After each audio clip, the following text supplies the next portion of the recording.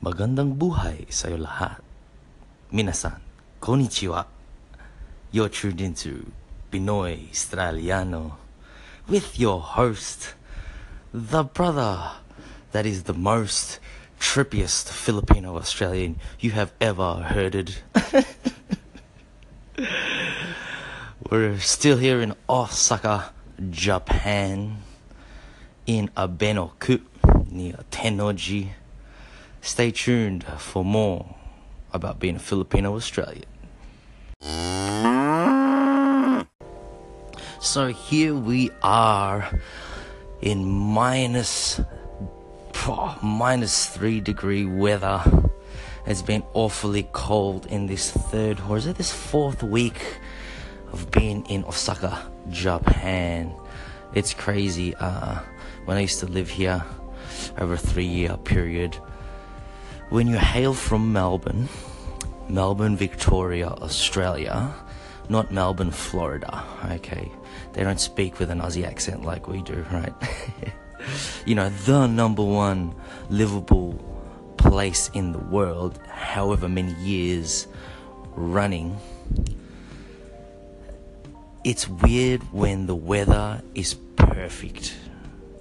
And I'm not saying perfect like this is the perfect weather to live in, you know, all year round. I'm not talking that sort of weird ideal of like weather being the same throughout the whole year. Nah, I'm unfortunately not one of those people who can get comfortable when things stay the same. Yeah, I ain't dissing anyone who's like on that tip, but you know, it's sort of like you gotta mix it up a little bit, man. You know, that's, you know, let me trip you guys out. It's almost like if you're at a restaurant and you get yourself a main. To be honest, I don't really fuck with mains because in Western cultures, like, you know, that main is just too much of eating the same shit. Like, imagine getting a spag bowl, and, you know, no diss to you if you absolutely froth spag bowl, you know, spaghetti bolognese, yeah, like, but it's just like, after half the plate, you feel full, you know. Well, actually, you might not even be full, I'm just bored of the flavors, you know, so things got to switch up a little bit, and we'll get into that maybe later on if I remember to do so. Like, that's how Philippine cuisine is, and perhaps, you know, different kinds of cuisine around the world. You've got a little bit of everything to eat, you know, over some kind of staple like rice, you know, or tortillas, you know. But in Japan, the 4 seasons here are perfect. They even have like dates that are like public holidays or actual dates with an actual cultural event, you know, when the season changes. And perhaps that's after centuries perhaps of, you know, important things that the seasonal changes are factored into, you know, like, okay, now it's time to yield the crops, or now it's time to plant the seeds, or, you know, this or other. And it's pretty crazy, man. Like, even though, like, and this is global, let's talk about some, you know, the inconvenient truth, or no, what is that called? Whatever Al Gore's, I think it is Inconvenient Truth, Al Gore's doco about global warming or climate change. Yeah, you know, like, just 2 weeks ago, the weather was recorded here in Osaka the same as, you know, the weather that's typical of April. And what month are we in? We're in January, you know.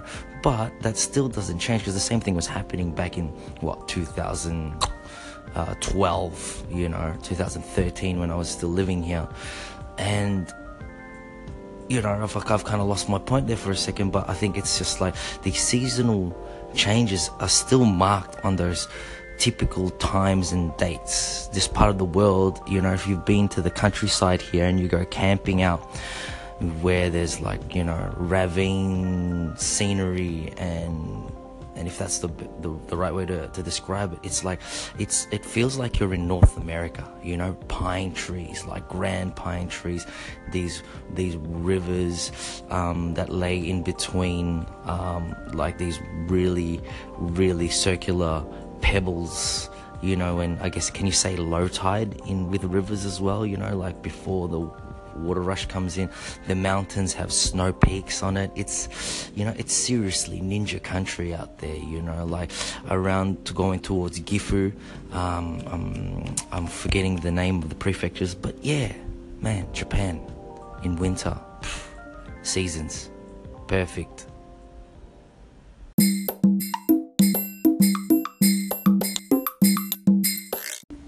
Ooh, that was a little funky interlude tune there by Anchor. Yeah, like that was called Captain, and it's like it was almost, you know, that pre-ponder replay, forgetting if that's the right song of, you know, island dancehall jig, you know, but it was more like and I'm not being racist here, because we were the actual people that they would portray in these Hollywood movies, but it's almost like a ooga booga, ooga booga, with a bone through the nose, like some of our natives have in the Philippines. You know, it's funny because, you know, what they considered savages, you know, the same shit happened here in Japan, you know. So you have the main island, I think it's called Honshu, right? It goes on a diagonal, like 45-degree diagonal, you know, across, you know, the you know, laterally and in longitude. And then up the north you have Hokkaido, where Sapporo is. And those of you who drink Sapporo beer, that's where Hokkaido is. A lot of the beef and milk is, and I think now they are also doing wine in Hokkaido. It's like, you know, northern Japan. And what's crazy is, and what a lot of people don't know, some pretty hectic shit, man, but there is an Aboriginal group, you know, from Hokkaido, and they are known as Ainu, Ainu, Ainu, and you know, they were considered like savages and barbarians, but you know, that's like a misunderstanding of like the powers that be at the time, you know, and more so was probably the agenda, without trying to sound like a fucking conspiracy theory, you know, like they wanted to get that land, you know. It's a very fertile land up there, and the conditions are different, you know. It's ripe for the politics and economics of the time. Up until today it still happens, you know. And this cultural group have genetic ties with the Siberians, you know, which is in Russia, the Russian region, and they're, you know, the Siberians are actually indigenous to that part of the world too. And also these native Hokkaido Hokkaidons, as we would use as a Filipino suffix, Hokkaidons, they also related right across the north band of, see, now I don't, excuse me for being ignorant, I don't know if the correct term is Inuit or Eskimo. Please inform me, call in, let me know, because, you know, these are important things. Don't want to diss anybody here on this show, but their genetic ties are strand right across that top end right into North America, you know. And then down south, on the opposite end of the spectrum of the main island of Honshu, is a place known as Okinawa, or it used to be known as Ryukyu, which was a tributary to a Chinese kingdom of that particular time, until it was, what's the correct word, absorbed or colonized by the main island of Honshu, you know, by the people of Honshu, which are the Yamato, if I'm correct. Correct me, anyone who's a bit of a Japanophile, if that's the correct word. Anything with file sounds foul, you know, like pedophile, like that shit's foul. But yeah, you know, like it's it's really interesting. Why did I bring that up? Well, because we were talking about that island music and Ooga Booga and the whole, like, you know, colonization and whatnot. But, you know, like everywhere in the world, there's a history like that. It's survival of the fittest, you know.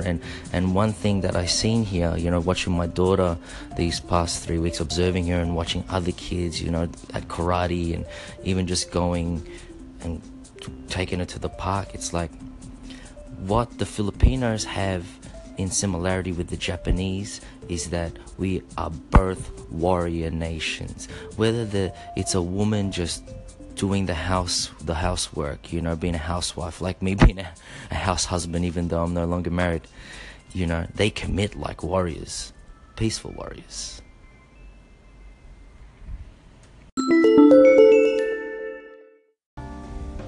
You know, so if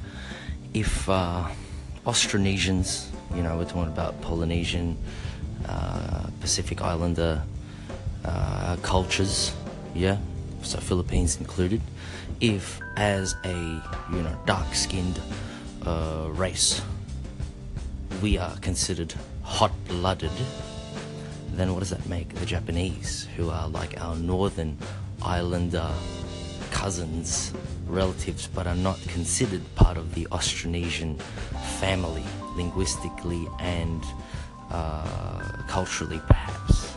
Even though, you know, coming here to Japan, like, you know, I've seen some similarities, but, you know, who knows what that comes down to truly. But, like, if we are hot-blooded, what does that make the Japanese? And having said what I just said in the prior segment, I just realized that the Japanese are what you could call like cool-blooded. You know, there's some really straight-edge people here in Japan. I'll touch on some things I said in the past, in the earlier segments, but like, yeah, I've literally been like a house husband here, which is sort of the name of this segment, is Tambay.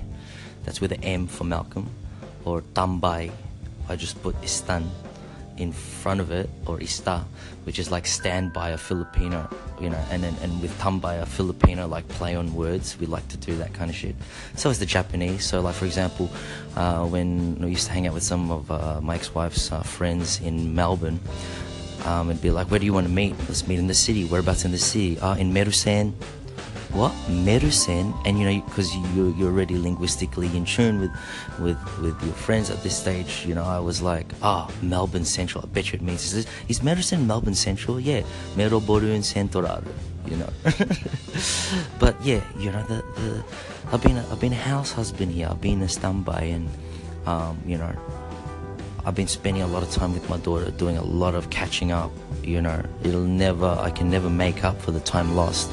But, you know, rather than dwell on the negative, I thought, well, fucking, let's just go in, guns blazing, even if I have my hang-ups about this country and my ex-wife and whatnot. But, you know, it's a miracle. Like, thank God she hasn't taken away rights from me. You know, knock on wood, I have faith, you know, like, we can continue this, whatever this trippy lesson is in life. But, yeah, you know, like, I'm cleaning, I'm doing the vacuuming, I'm cooking. You know, last night, my daughter and I, we made flour tortillas, because we don't have a tortilla press and we don't have access to masa. Mind you guys, if you're ever moving to Japan, you know, make sure you bring all of those essentials from your own country, because to get overseas shit here is very expensive. Not that, you know, cilantro or I'm gonna say the Japanese name for it, pakuchi, or coriander, you know, not that that's really a main herb in Filipino cuisine, but I froth the stuff. And, you know, I truly believe if you're gonna have Mexican cuisine, you gotta have coriander, you know. If you're gonna do the real Mexican, you know, like, even though I've never had real Mexican, I mean, unless, you know, Tex-Mex can be considered part of, you know, Mexicano cuisine, you know, like. But yeah, shout outs to the Mexicans in Texas.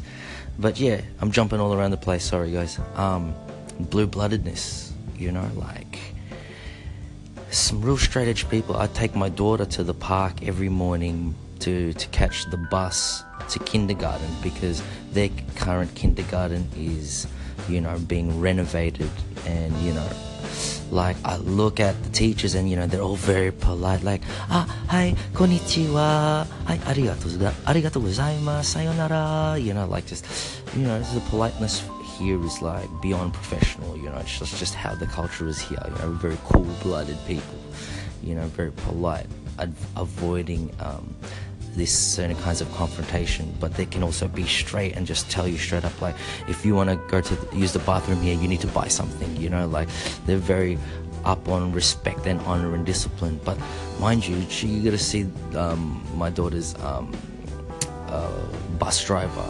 This dude just looks emotionless, cold, but then, you know, like, he's a human being, so when you say goodbye to him or you acknowledge him, his eyes smile, you know. And, you know, in Japan, because it's cold, they have these face masks, and, man, cool-blooded, ice cold. Now, if you know anything about Japan, guys, then you must have heard the term kawaii. Yeah, like, not the place in Hawaii, but the term that it can even be used as a term of endearment for strangers too, actually, you know, or politeness. How am I trying to phrase this? But, like, kawaii means cute.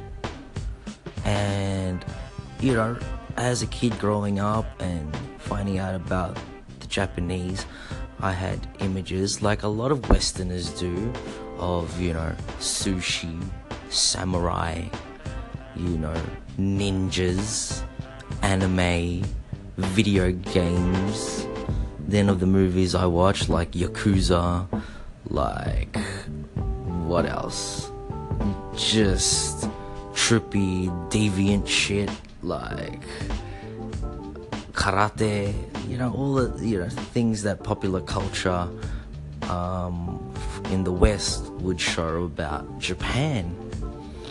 And when I came to Japan for the first time, I didn't even see this whole kawaii-ness, even though, you know, my ex-wife, you know, we weren't married at the time, but, like, even though, like, I was meeting up, we were meeting up with all her friends, and, you know, like, going to places and just hearing this word kawaii, mecha kawaii ne, you know, like, everything was cute. And then this whole, like, you know, everyone posing for a camera, it's like, hi, cheese, and then they would do this, like, crooked peace sign next to their cheek, you know, and sometimes even, like, smile and make, like, a fake, like, what's the word, kind of like trying to make fake dimples, you know, like, and just how much, you know, how much cake women put on here in Japan. And I'm not talking about the food, I mean, you know, like, makeup, you know, it's like,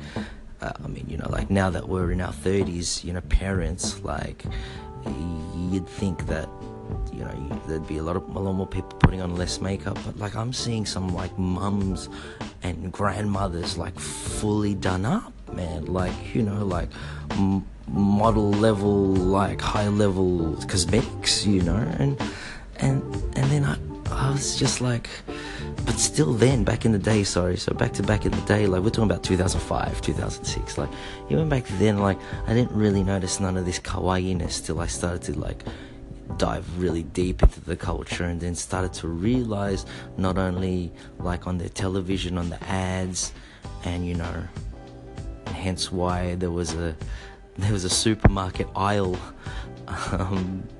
interlude sound there before this segment, but, you know, the supermarkets here, and like, car parking, and the convenience stores and shops, and even the trains. When you live in a country that is so heavily populated, like, dense, just because of the discipline of and control, you know, this is not a conspiracy theory, you know, it's just like how they maintain law and order and peace here in Japan. They just, you know, especially a cool-blooded warrior nation that used to, like, do duels like the Wild Wild West, but as like samurai with blades as opposed to guns, you know. Like, there was some beef to settle, they would settle it with samurai swords, you know. Like, that's the real deal here. Like, it's crazy. But for the country to operate on that level in modern days, you know, in modern times, it's like everything here is super compact. You know, we're talking about, I seen a house, I kid you not, if I'm roughly measuring it out here on the floor, it was about 3 meters max in width, and then it was 3 stories high. What the fuck? You know, like, how do you live in a that was tinier than a shoebox apartment. I lived in a shoebox apartment, and I was getting neurotic because I didn't have my own space. You know, it was not even like a studio apartment like on some cool New York styles, you know. It was just like literally a shoebox. But, you know, like, and you might not think that's cute, but like when you see, it's like, oh, look at that little cute house, you know. When you look at all these other things, it's just like, well, look at how cute that little setup is. You know, like, everything here is cute, and you know, that's what kawaii. Rewind. Guys, I'm jumping all over the place here, and let's just go back to some of the things we've talked about in the earlier segments. But we were talking about mains and entrees, and like getting bored of food, and I was using that as an analogy for you know, the perfect weather here in Japan, you know. Yes, you know, even the Japanese have meals like that, even though quite noticeably their diet here is so much more smaller proportionally in volume. They even use that, you know, they adapt that word volume for the size of a meal here. You know, it's like these guys eat so little, and yet they work so hard. It's crazy. Like, they probably frequently eat, but it's crazy. Like, you know, all their dons, you know, like their rice bowls, you know, it's pretty much like just curry, Japanese curry, mind you. It's funny because when you go and buy curry here, they call it kare, right? But if you want to go get real curry, like that's really spicy, that is cooked by an Indian, so to speak, they call it Indo curry, you know, the Indian curry. It's like, nah, motherfuckers, it's like these guys like, oi, you should be calling yourself Japanese kare, Nihon no kare, you know. But they don't do it that way, they do it the opposite. It's funny, but anyway, you know, that's just some funny things. We're talking about food. We're talking about Istanbul. My relatives from Melbourne, my Tito Butch, he featured on the show on an early episode talking about the history of adobo. He was here with his family, his wife, his son, and his daughter. And you know, we were talking about like hibiki and what's the other rare whiskey here in Japan. All the foreigners have bought it and they've sold it all. They've all exported all the stuff. It's hard to find here, guys, unless you know you're in like an obscure part of Japan and they're still selling it and they just don't know that it's worth a lot, you know, which is very rare. They're very informed people here. But we were at yakiniku. Yeah, yaki, I believe, is kind of like fried or grilled, you know, and niku is meat, so basically barbecue. And you know, my uncle is very health conscious now. He's in his 50s. Like, we're eating like all different kinds of offal and marbled beef meats, and you know, my uncle likes to read and research a lot of stuff, and you know, he just would compliment, you know, the quality of food, and then comparing prices with Australia, and how, you know, like really the standard here in Japan as a result of their cultural maintenance, really, you know, and the refinement of that is just why Japan is just like one of those places to be, you know. And you know, it might sound like I'm like hanging off the balls of Japanese country, but you know, it was also this perfectness, truth be told, that kind of made me neurotic here as well, because now I'm missing like the opposite of that, which is the wide open spaces of Australia. And, you know, when I compare it with the Philippines, like the crowded, dirty streets, you know, like just people on standby, you know, tambay just on the corner, just hanging out, talking shit, you know, like, you know, but like the food, it's like the way the food comes out here, it's like small proportions, so you got to order more than one anyway, one dish, you know.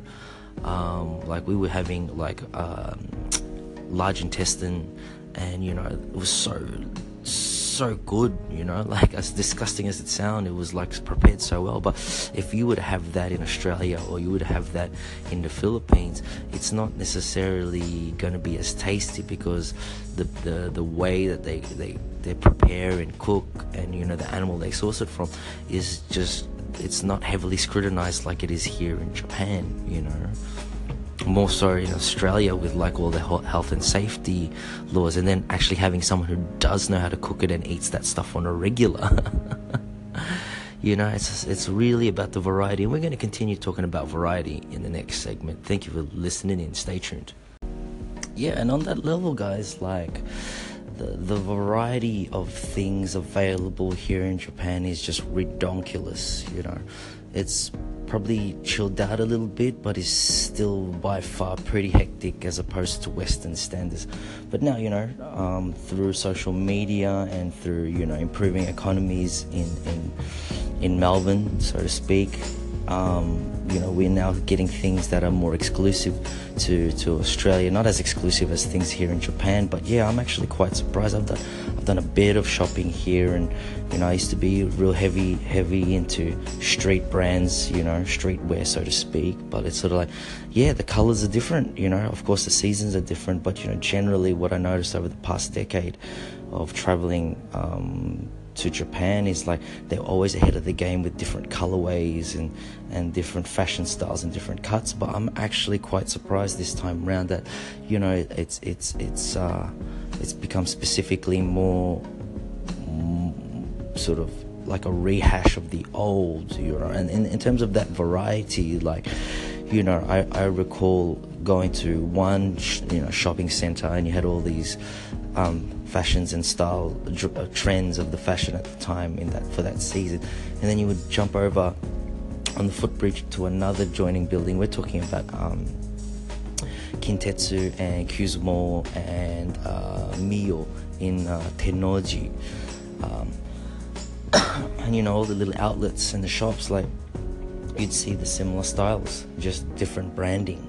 You know, like they jump on it real quick. And it's not like Japan is really known as opposed to, let's say, the Chinese manufacturers, because everything's made in China. It's one of the cheapest places to manufacture things.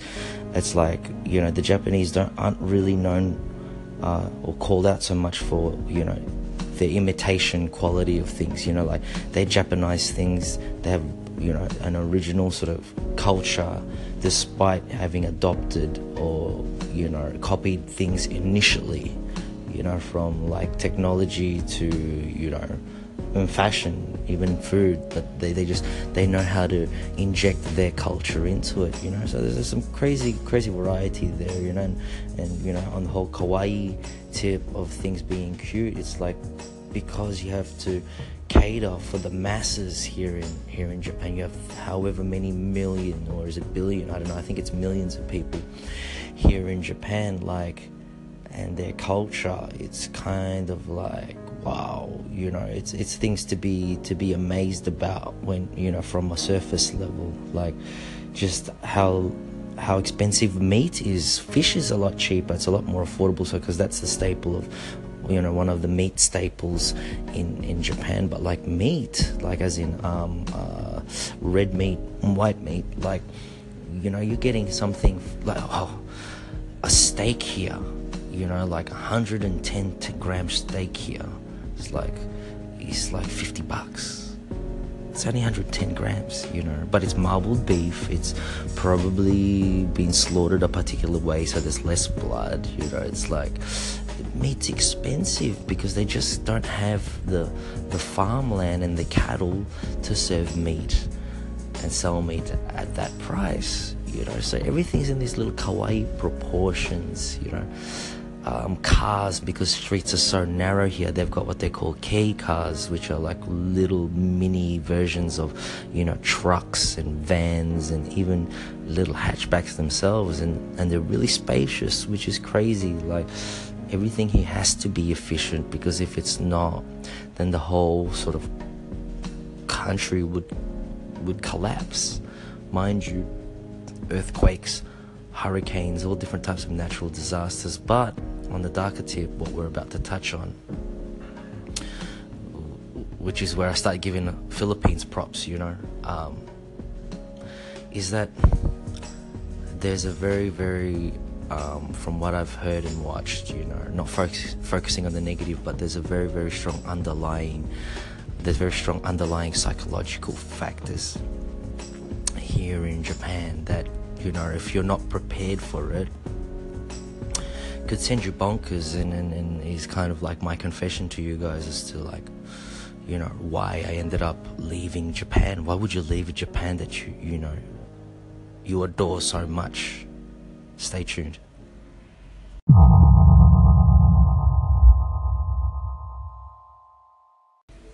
So perhaps what I struggled to connect with, mainly because of a language barrier. Don't get me wrong, like, I can sound like I speak Japanese, and if you see me in action, I can sort of hold down some basic conversations. But, the vocabulary is always one of the most difficult things to learn when learning another language, let alone the grammar and then different styles of speaking and conversing. And I struggled really to, like, find deeper connections here in Japan on basic friendship relationship levels, with my ex-wife, with my mother and father-in-law at the time. And yet when you think of Japan, you think of like Zen, you think of like Buddhism, you think of Shinto, and we're not getting into all that, but like, let me drop some left field shit on you guys. Like, I've actually gone and done a past life reading, and apparently I was in a past life a Japanese samurai. I mean, a samurai, yes, from Japan, right? And it's funny, I think the way certain psychics work is their levels of extrasensory perception is just that sensitive that they can probably somehow hear or see what your mind is projecting, if you're so inclined to believe in such things, And it's funny because I was in the subway in Tennoji, and so subway is different from, there's multiple train lines here. JR is the normal train line, but I was in the subway and I'm like, why am I here? Yeah, obviously because I've had a kid and like, it's maybe a typical Filipino thing, but I think it is just in any culture, like when a woman is connected, pregnant woman is that connected to her family, of course, where would she want to be when she's about to give birth? She wants to be in the most comfortable, safest place she feels, which is back here in Japan. So, I did like, the typical right thing to do, it's like, I sacrificed whatever I had going on in Melbourne and moved to another country, onto brighter and greener pastures. But before I realized that wasn't going to be the case, I actually had this trippy vibe that I must have been a samurai in a past life while walking through a subway. It's interesting, like, when you catch a train here in Japan, most people are quiet. There's signs that tell you that to put your phone on silent. The latest new edition that I saw in terms of train riding etiquette, this recent current visit is like, don't play mobile phone video games, cell phone video games on the train. Like, yo, because the guy might be twitching and like pressing buttons and stuff like that. It's like, yo, are you serious? That's hectic. And anyway, so I got off the train and it was like one of those, perhaps documentaries or news reports where the camera is in the subway above everyone's heads, and it's like not quite a bird's eye, but like a 3/4 isometric view of like the train and all the people getting off and on the train.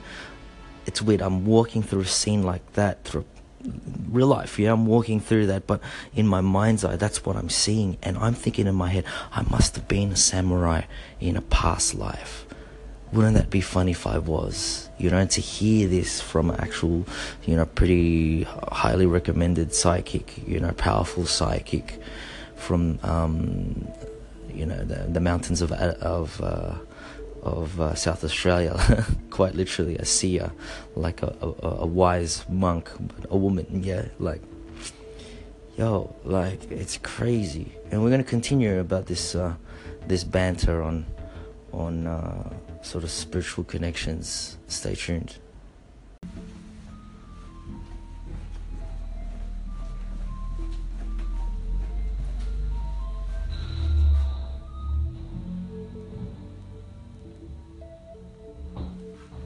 So I don't know if if that recorded, if you heard that, but that was the garbage man.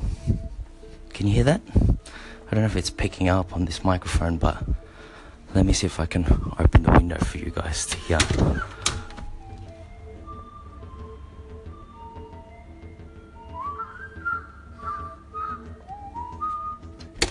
Sounds like a friggin' ice cream truck, that's the kawaii-ness of this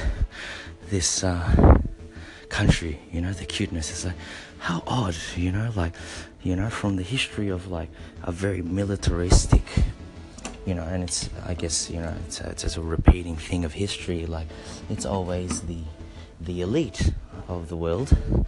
I'm not trying to sound a conspiracy theory in this, because I'm just trying to state facts. Is that the elite are usually those who hold the powerful skills, not only in combat but also in technology. So what was the technology during the Iron Age? It was like swords, weaponry. I had known a little bit about Filipino history, and I'm still trying to research a lot more into it. The more and more I'm older and get to check out the things that fascinate me, like Japan, for example, Kung Fu and Chinese cultures and whatnot. The more and more I go back to my roots, go towards my inner self. So anyway, without getting too, I'm always going on tangents, but the Datu, right? I always thought Datu Puti, for example, is actually historically a bad guy, he kind of fucked up. We won't go into his story, but the Datu, I always thought the Datu just meant chief, or the topmost member, almost like a king or an emperor or president or something like this of a particular clan or tribe. Yeah, I always thought it was just a title, but no. If you know about Filipino history, the Datu is actually a class. It's a class of people. It's upper class. It's upper echelon. It's these guys not only had the best weaponry, they were dealing in trade. They were the government, basically. They were the richest people, even though gold was abundant in the Philippines back in days, according to history textbooks. You just need to dig deep in certain rivers and you can get a nugget of gold and then craft that into your own thing. So here in Japan, I just found out recently too that the samurai were actually, this was very similar. They were a higher class people in their society. So it makes sense that there are no longer samurai, because this cool-bloodedness. We're not talking about people who are just peaceful and calm. We're talking about people who can bear arms. They can kill if they need fit. they see fit to, like that's how the samurai operated. That's why there was so much like civil war, so to speak, between different clans, different daimyo, different shogun, like generals, to like acquire land and absorb tribal, their version of tribal lands, clans and whatnot, before Oda Nobunaga, or is it Nobunaga Oda? I don't know how they say it in Japan. Like it's surname first before their first name. He was the one to unify all of Japan, yeah. And so what I'm trying to say is militaristically, it trips me out that Japan is so cute, like with these ice cream truck sounding rubbish pickups. But there's this thing about Japan and this seriousness and this politeness and peacefulness and serenity that I can't quite get my head around. It's like these two opposing things that don't make sense to me.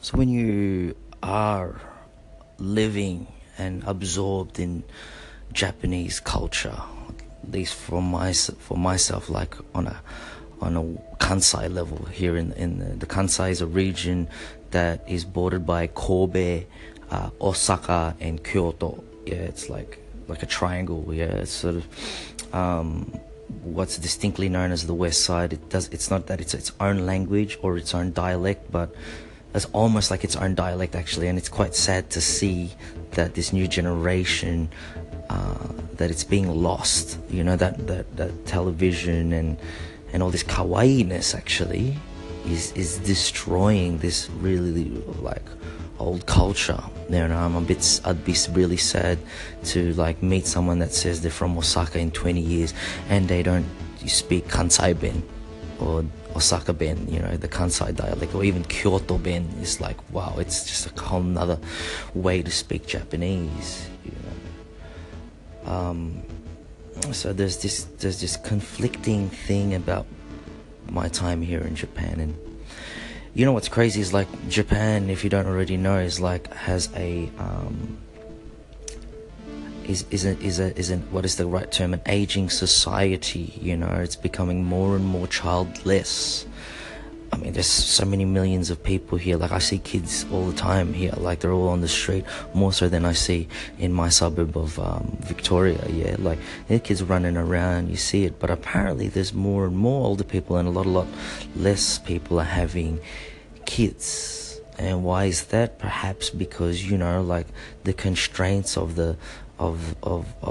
life, just these people just really don't have time, and probably more so the money to actually have a child.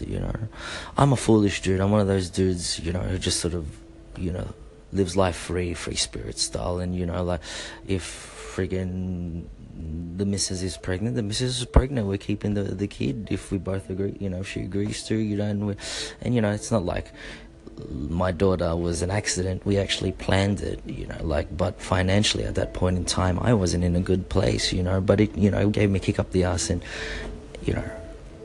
I experienced some good and bad times during this time. And here I am, the story continues, but, it's like, on that level, like how sad is that? And I don't think it's only restricted to Japan, but I think in Japan it's magnified, it's emphasized even more. It's like a hyper Western reality here in a Japanese mode. Like the majority of people here, their jobs, obviously you've got all different kinds of workers, but like every country has like your suits and the what do they call the businessman here? Kaisha-in, company person, a person that works in a company. Like there's a Sharp, the brand Sharp, that corporation, they shut up shop, and it's just around the corner from where I live here in Osaka, Benoku, Nishi Tanabe, I believe is the area. It's like, man, like you see these guys everywhere, and if you just look up Kaisha-in and you just look at how like their lifestyles and the things they have to do, how much they have to bend over backwards, the amount of overtime unpaid they have to do, it's ridiculous, you know. And maybe I'm just a sensitive dude, maybe I'm just super soft, but it's like, even though they don't impact my life, like there's an energy about it that, you know, kind of got me down. And as much as I wanted to like work and do the things that I needed to do to be a good, you know, to be the provider of my family here in Japan, it was just like, it was just too difficult to get into it. I didn't have the skill set, you know. And also, more so, was the fear of that kind of ugly corporate world where, you know, I'd see some of my friends who were dancers, but they would be working in the offices. Just how you can see their soul, you see the soul dying in their eyes. They're just wrecked, and like hanging out with them and dancing with them and drinking with them was the only way you could see that sort of, you know, spark in their eyes still, you know, the flame in their eyes still flicker.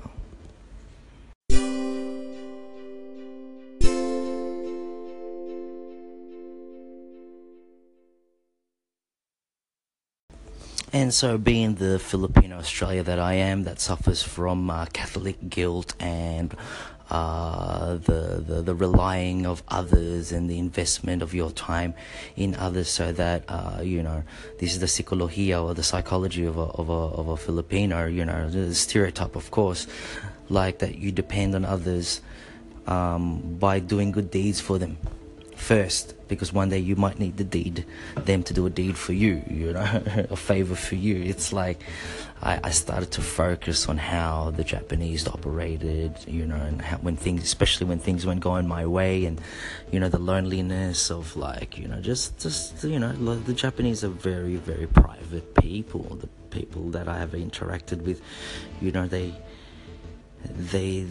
get, there's a time and a place and a space for everything and everyone, you know, and you just have to do it within that time, and that's all you got. It's all allotted. It's all nicely neat, kawaii, you know.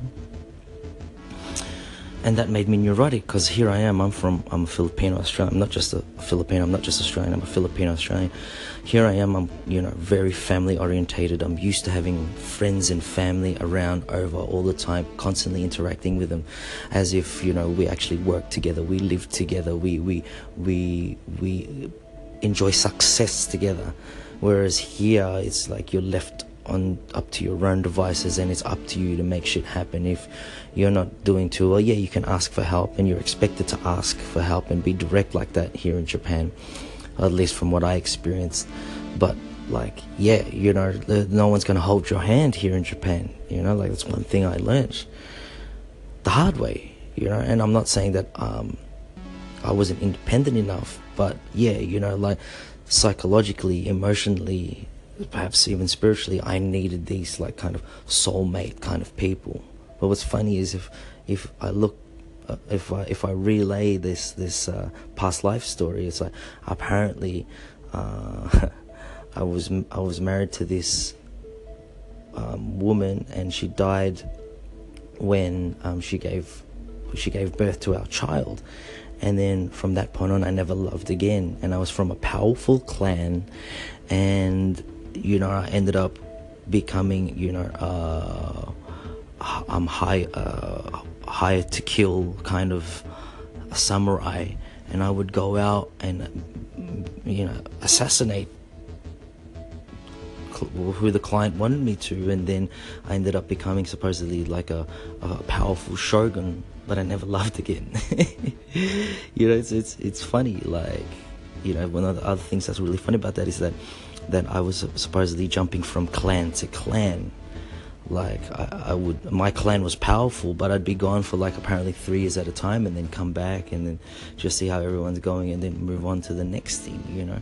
And if I think of that and how that relates to my real walking life, not only here in Japan, like, but also all around the world that I've been to, you know, and I've been to that many places, it's like, I'm that guy. Some kind of social butterfly guy, you know, but he can hold his own, but he's never really part of any one particular clan, you know. It's just wherever he is in his journey. And so, yeah, like, I focus on all of this dumb shit, but if past habits repeat themselves in current lives, then then it kind of makes sense that if I was a Japanese samurai that did that, then that's how I was gonna, that was the challenge that I had to face here in Japan, and so having focused on all this bullshit, unfortunately when my marriage was on the rocks, like I ended up getting real depressed and locked myself up in the house. I was getting suicidal. And dude, it just wasn't happening, and that stayed as a very bitter thing in my heart up until recent times. And that's why I've come to forgive that and forgive myself for whatever bullshit was going down during that time.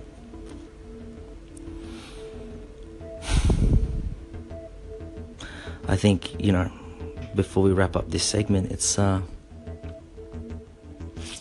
it's always about focusing on the positives, because we're just bombarded with all the things and just the harshness of reality that you have no time to be super down about things. Yeah, you can be sad about it, but never forget that inner smile.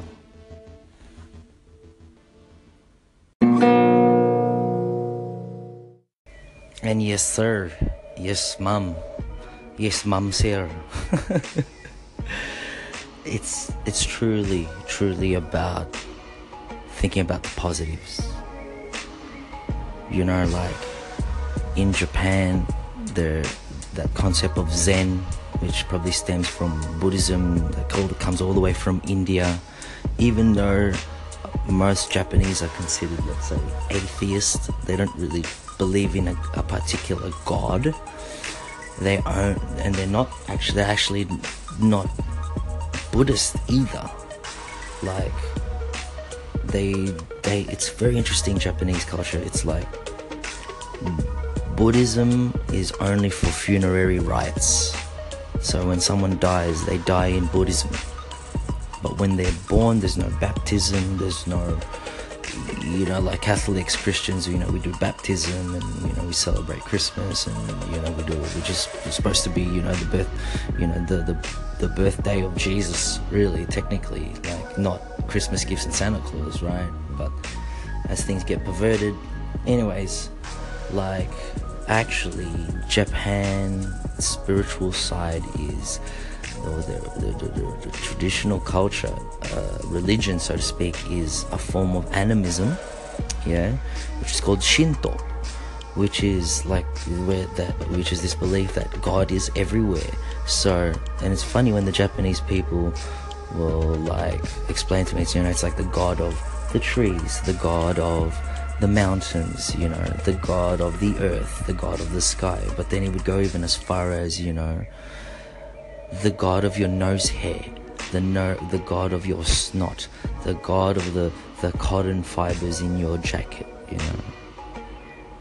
Ne Lama-chan, ne, kami-sama ne, T-shirts no kami-sama ne, oru, ne, ohana koso no kami-sama ga oru, they just say, I just said, the God of the T-shirt, the God of your snot, with Kansai being oru as opposed to iru. Iru is like imas, which means to exist. In Osaka they say oru. It's just their little flip on the vowels, just like Filipinos do too. Puti is it I or e at the end? It's interchangeable. These vowels are interchangeable because they can bend those ways. And so it's that form of gratitude, guys. Back to the program, guys.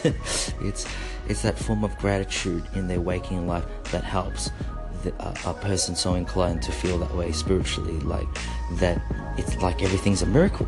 They're not dead. Yeah, they might be facing hardships, but God is everywhere. I should be grateful. This is a miracle. I'm walking, God is with me all the time.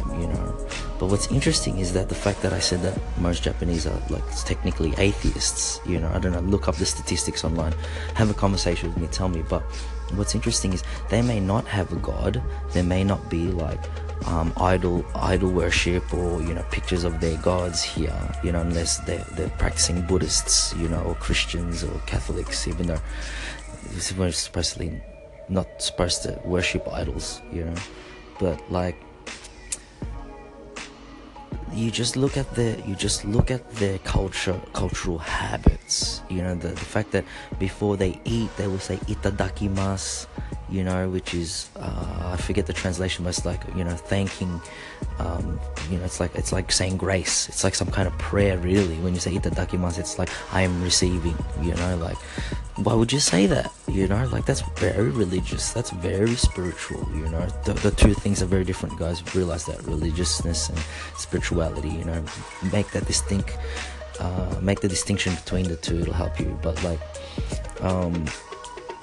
just like on New Year's Day, they'll go to the temple, you know, and temple's big business here, just like churches in the Catholic world, you know, like, and go to Christian world. But, you know, New Year's Day, they'll go to a temple, they'll piff, you know, however many coins into like the donation box or whatever that thing is. Then they will clap their hands twice, they will ring the bell, then they will clap their hands once, bow their head and do the prayer, some kind of order like that. And then, you know, that's like the New Year's resolution, and then they're out. That's religion. So underneath the veil of this cuteness here in Japan is still that samurai spirit, or that bushido, as some b-boys, or b-boy Katsu, shoutouts to b-boy Katsu from Tokyo, from Kawasaki, told me, you know, like that's the warrior spirit of the Japanese. In the Philippines, I think, you know, there's different terms, but like we have like all cultures, it's human nature, like to fight, laban, you know, like to just, there's always something to fight for.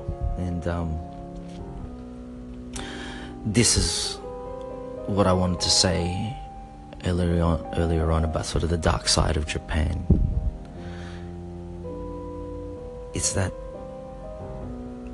while there are less and less children being born in Japan, you're getting a more and more adulterated, if that's the correct term to use right now, like society and culture that's refining itself and really like locking its locked doors, you know, its claws into the ground, you know. It's something that is not going to be knocked off unless, God forbid, you know, something shakes them off forcefully, if not from within. And if you look at it that way, that's kind of definitely a matter of concern, you know. Rest in peace to those people who have passed away, you know. I don't mean to bring up any bad vibes, but as a means to make a point, you know, however many years ago it was, there were these, like, even just recently, one of the episodes I had a bit of a sook here on Pino Australiano, but, you know, people dying in mass killings, shootings, Now that doesn't quite happen here in Japan, but what does happen here, or has happened here in Japan, is a lot more sinister, actually, and it's quite scary, and it's, I think, a matter of concern. And that's something, you know, you might be able to, especially if you have children yourself, like, you really need to think about and care about.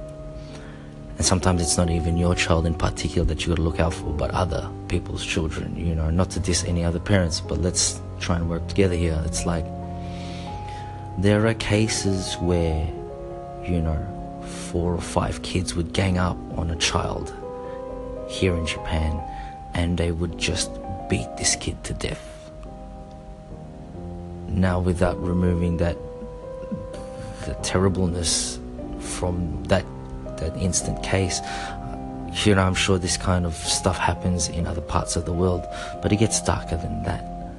Then you're getting these kids who are like, they just, you know, they've always been thought as the weird one or the odd one in the class, very silent, very like receded in themselves, you know, like their eyes look cold, they look almost like murderous, like whatever that is, why that happened, you know, it's probably because of neglect, or Who knows, what if their parents weren't neglectful, they were just law-abiding citizens, but they just didn't ever notice that in their child, or give him this extra attention that he possibly needed, or the society he was in, the culture he was in, we're talking about Japan here, that this one kid murdered another kid, cut his head off, and then posted it at the front of the school. This is like some movie shit, but this is reality, and the question was, why is this happening in Japan? And schools doing like a national apology, that we're going to work this out. They're having talks with their kids, because this is just like something really bizarre. And I think perhaps, and who am I to say, but I'll say it anyway, it's like, I think this is because of a lack of a connection to spirit, that it perverts in other ways and comes out very negatively, like you can't eat money, but money is essential. I'm not saying don't stop working, like don't be like me, a struggling artist for the rest of his life. No, like we're climbing out of that. So can you, like you've got your money right now. Maybe take a step back before it's too late and, spend more time with people you love. Be on the lookout, be more communal. It's not just about your own shit, it's about everybody else's shit too sometimes, and vice versa. Anyway, stay tuned.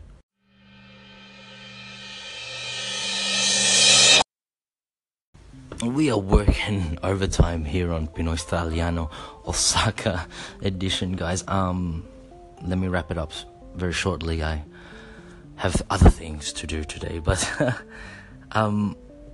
continuing on this sort of like these young killers, in Japan and wherever else in the world, you can't forget. And I'd love to read the facts on this, the statistics on this. Like, I look at my daughter. I've never taught her how to dance until recently. I've never taught her how to play an instrument. She's learned all of that here alone through her mum's support. Yeah. But when I look at this girl, she's me. All her talents, like the fact that she loves video games. Do all kids love video games? I don't think so, like some kids just not into it. Yeah, they'll play for the sake of playing, but my daughter loves video games.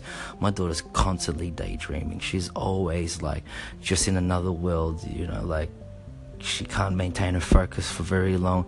She's, I'm looking at a mini me. It's ridiculous. Even her mum says it. Even her grandparents here in Japan say it's like this girl behaves like a foreigner. How can she behave like a foreigner if she's being conditioned as a Japanese person? It doesn't make sense. Yeah, it's genetic. Yeah. And so if we take that, that's my truth, yeah? So I'm trying to take that logic and seeing if that applies to what I've noticed around me. And this story about these young killers, it's like, how do you take a katana away from people who have samurai spirit? Like Japanese are some of the strongest sportsmen in the world. They create some of the craziest technology. No wonder samurai swords were so freaking tough. Like why they have some of the best knives that chefs, seek. This well sought after, piece of equipment. It's that thought that, like my kuya Bernard said this once to me, and he's another Filipino Australian. He's very in tune with his Filipino side. But he knows a lot about Bruce Lee too, and he I don't know if it was Bruce Lee's quote or not, philosophy, but he said to me, he goes, remember man, always expend that negative chi, getting rid of that negative energy. Imagine being part of a society, and I won't restrict this to just people here in Japan, it's worldwide, it's anywhere in the bloody universe, I'd like to say. It's just like, imagine you are unable to expend that negative chi.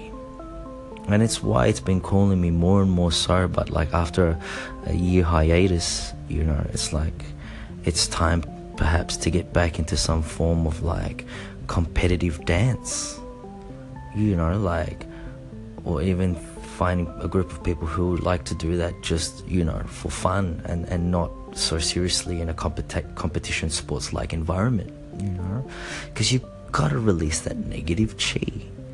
Yeah. And like I used to like look at people who used to get real drunk on the weekends. Like, oh man, how sad. It was actually, my older peer mentioning it to me. He was never a drinker, he still isn't, but it's just like, isn't it sad that people have to get wasted to like get shit off their chest? And doesn't it make sense that that's the reason why they're all fighting and punching on? We're talking about Melburnians, yeah? And yeah, I'm not dissing drinking at all, because I love drinking and I love to get smashed as well. I think the more important point of that little story is that, these guys probably don't have ways or outlets to expend that negative chi, They don't do martial arts, they don't do sports, or even if they do, it's still not enough. They're just powerful people, the people of the British Isles, like we're talking about people with Viking blood there, we're talking about the Scottish, the Irish, the English, like that's some fucking real tough blood there, like they need these outlets. Look at Aussie rules. These dudes are massive, 6'2", and they're jumping up to catch a ball and they're getting tackled like rugby and gridiron players are. That's some heavy negative chi that you dudes need to release, this aggression, in a positive way. And in that, the love and the discipline and just being able to get all of that out, even if it's not on some new age spiritual shit, hey, it's still something. Maraming salamat guys. Thank you for listening to our podcast. This is Lopez Lawang. Magandang buhay sa'yo lahat. Anthony, he just had to leave now to pick up his daughter at the bus stop in the local park, but he didn't give any of us any time to do our segment here on the show. So anyway, before he left the house, he said, "Hoy, Lopez, pwede bang ikaw na lang can you just finish the segment for me na lang, like can you just finish the show, do a goodbye to the listeners?" I was like, "Oh, syempre, kaya ko yun. I'll do it. Oh, go, It's amazing, really, for all of us to be here, in Osaka, to be, doing what we normally do back home, stand by, just sitting there, chilling, drinking, eating, just having fun. And, you might consider it being lazy, but it's not being lazy why should I work when I come from paradise? There's no reason to work. I can go, if I'm hungry, I can eat fish, I can fish, I already plant the seed, so I just wait for it to grow, it's also work, so, but in the meantime, I just, I lay 90 degrees on the palm trees, like the Fugees. Do you know what I mean? But now I'm doing it here. We are doing it here in Japan, looking after little Lily. We're cooking her. It's amazing. I'm breaking up the character, guys. Excuse the bipolarity, schizophrenia, multiple personality thing going on here, but I'll just do it in a Philippine accent. We're talking about my daughter here. Yeah, it's like, it's amazing, like I asked my daughter, Lily, what would you like to eat for lunch today? And she said, Papa, Philippine chowhan tabitai ne. Mecho tabitai sore. Mecho oishii. Philippine chowhan. Chowhan is, I believe, is a Chinese word actually, from chuka ryori, which is Chinese cooking, yeah. Chowhan is like a fried rice. It's their fried rice. So she said to me, she wanted to eat egg and Philippine chowhan, Filipino fried rice. No, po, that was one of the things that made me so happy. look at me switch between Filipino and Aussie accents now. Like, sorry, I'm confusing my listeners. If you stayed, if you're still listening, thank you. It's crazy, and that makes me happy to be a father. Like when I have such a strong connection with my daughter, despite being away from her for very long periods of time. That she wants to she wants to eat Papa's cooking, which is basically, browned garlic, and using the oil, you just bake the rice in the pan there, you're technically frying it, but it's not like there's lots of oil, you just sort of like, you dry out the rice a bit and add salt, like, that's it. Mate. Like, that makes me happy that, not obviously not every day. It's a bit of a bitch to make every day, but like, that my daughter loves garlic and rice, Philippine chowhan, sinangag. That's a word for you guys to say that are not Filipino. Even you Filipino Aussies out there that can't say it properly. Not sinagag, not sinangag, sinagag. It's sinangag. Sinangag. Even my daughter can say it. Sinangag. Thank you guys.